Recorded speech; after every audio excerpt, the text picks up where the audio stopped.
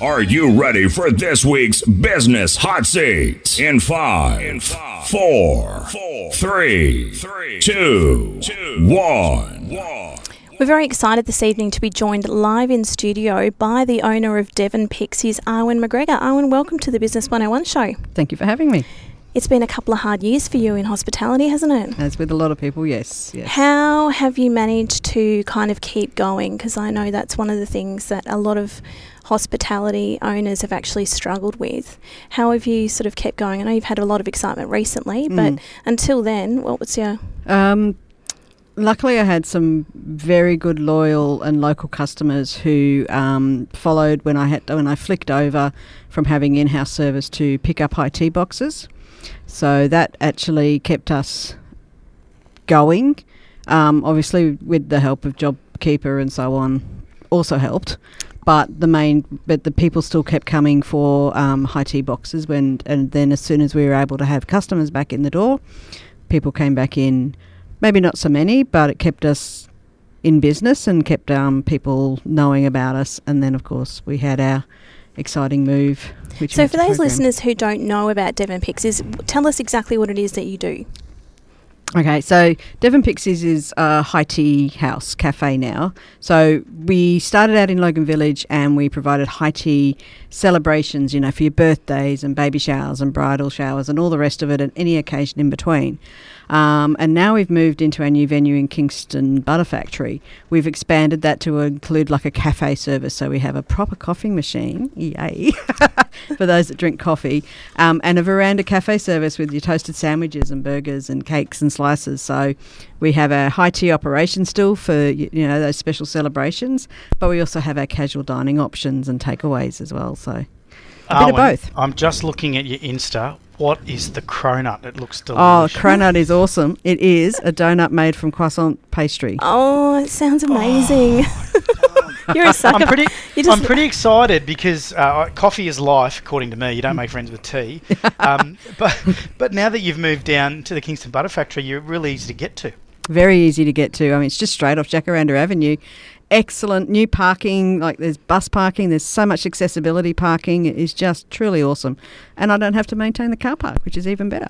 No, and I kind of feel like, even though it wasn't, that this building was nearly made for your business because it fits in so well with what you do. So it's kind of like a Queenslander style. It's a Federation era cottage. So it was built in the early 1900s.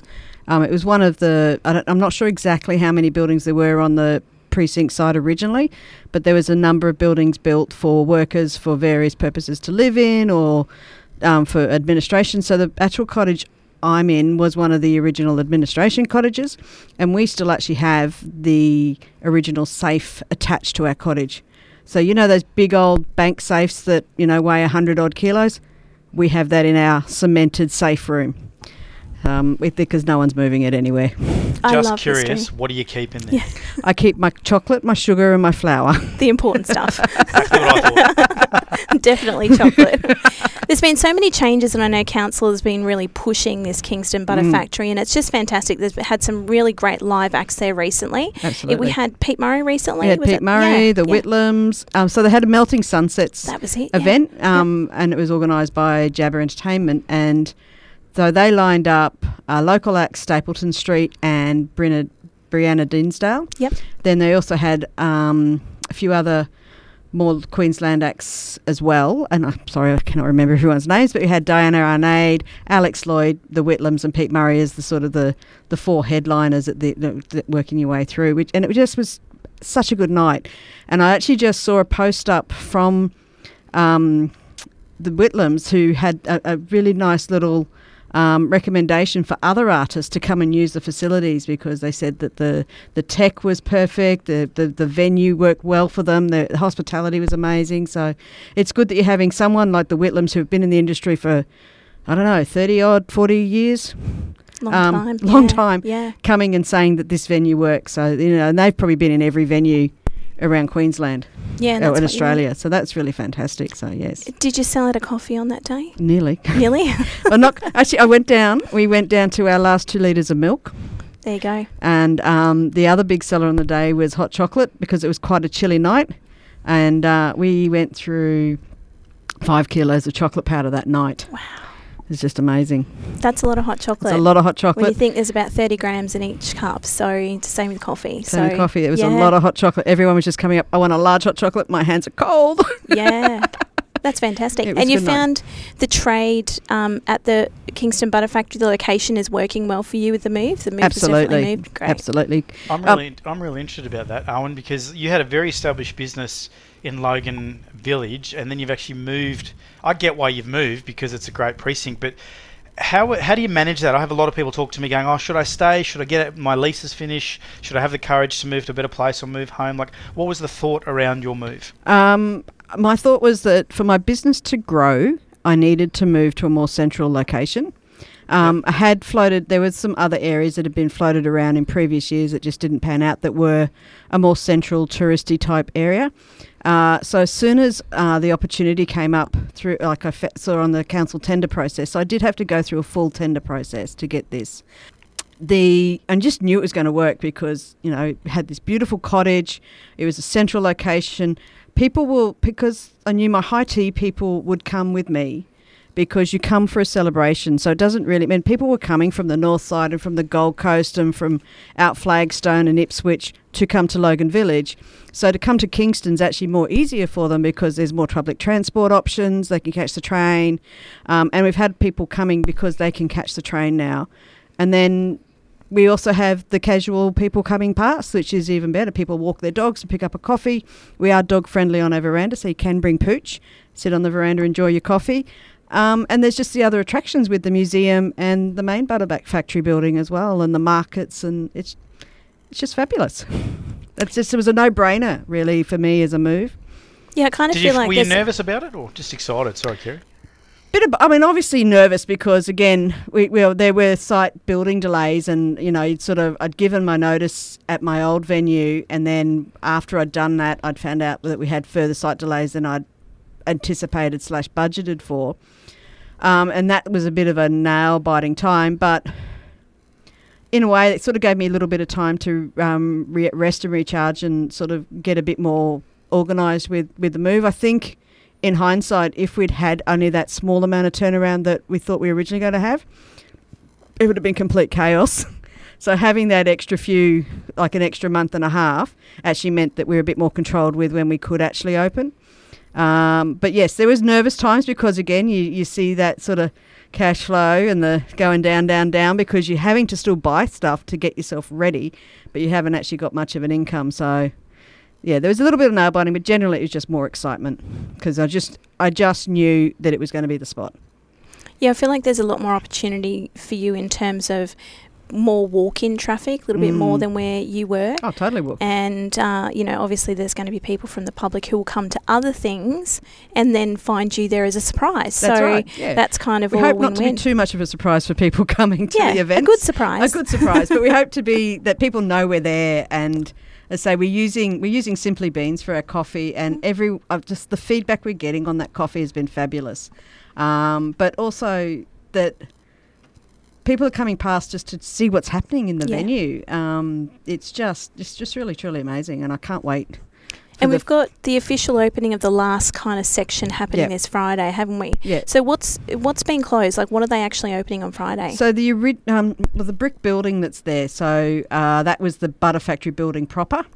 That building is actually having its official opening where public can now come in and look at all of the displays and setups that are going in. So council have set up various different displays.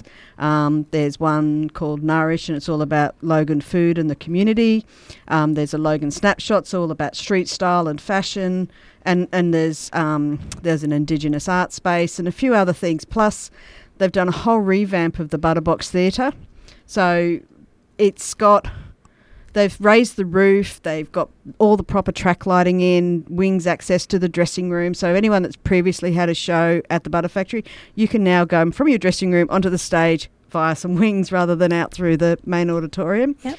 And they're booking shows in there, so not just relying on community groups and so on coming and booking their shows. They're actually booking other shows for people to come and see plays. They've got some children's events. They've got a burlesque event coming. Oh, well, sort of, what is it? No, speakeasy / dance afternoon. Yep. Lots of different things happening inside the Butterbox Theatre, as well as the actual static displays, which will change. So yes, there's just stuff going on. It's just exciting. Nikki, we're going to have to go the Logan down. Entertainment Centre needs a good run for their money, because not a lot of people speak favourably about LEC. They talk about how difficult they are to deal with, how high the prices are. I don't have good feedback on LEC from anyone I talk to in the business community. So it'll be interesting to see whether the Kingston Butter Factory going ahead in leaps and bounds and being new and a shiny object and booking some great shows and events, we might actually get some competition in that space, which I think would be good for everybody. Yeah, it's healthy competition, isn't it? Sure is. Sounds Now, like you and I need to go and have a coffee down there. We should have a Business 101 show, high tea. We need to, yeah. Having scones and coffee. We might organise that.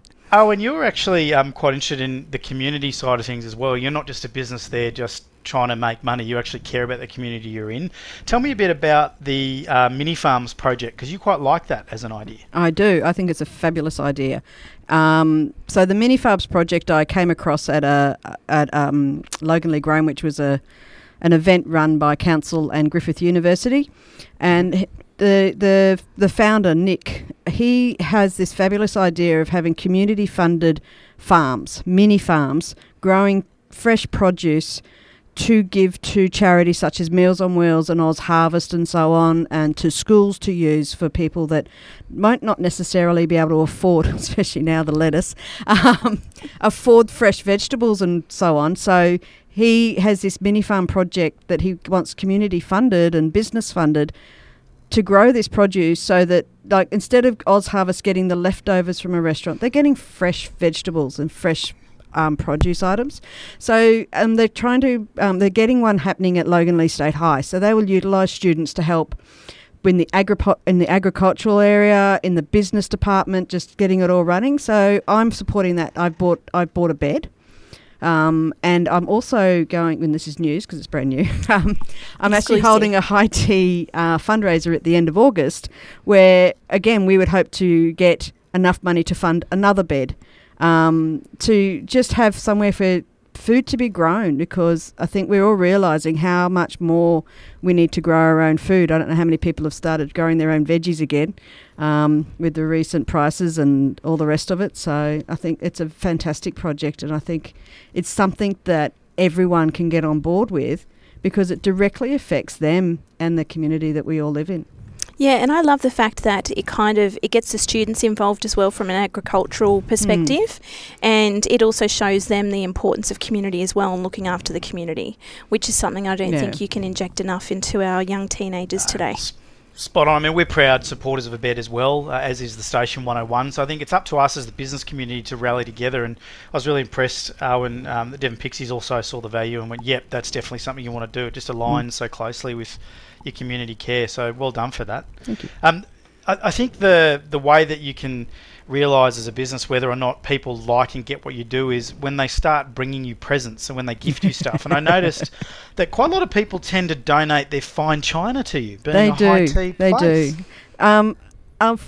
is one of those things. A lot of people have old collections of china that have come from someone in the family, and not everyone has either the inclination or the space to hang on to that china.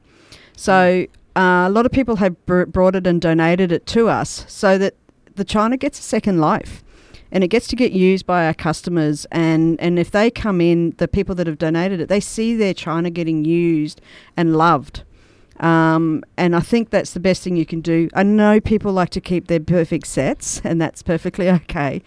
But, you know, china's made to be used, and it's meant to be used with love, and that's what we like to do, is that people can see it. And I know the other thing we do is when we have our children's parties, our children use that china, then they come for their birthday parties. Because, again, I think it's something that children need to experience, is being allowed to use the good china. And I haven't had a child yet break, touching a lot of wood, break a china set, even in an accident. Children respect it, and they know they sit at the table nicely and they have their high tea, and it's a special occasion, and they don't abuse the fact that they're coming in for high tea and having fine china. And I think we don't give our children maybe enough credit that they will look after it. They appreciate it.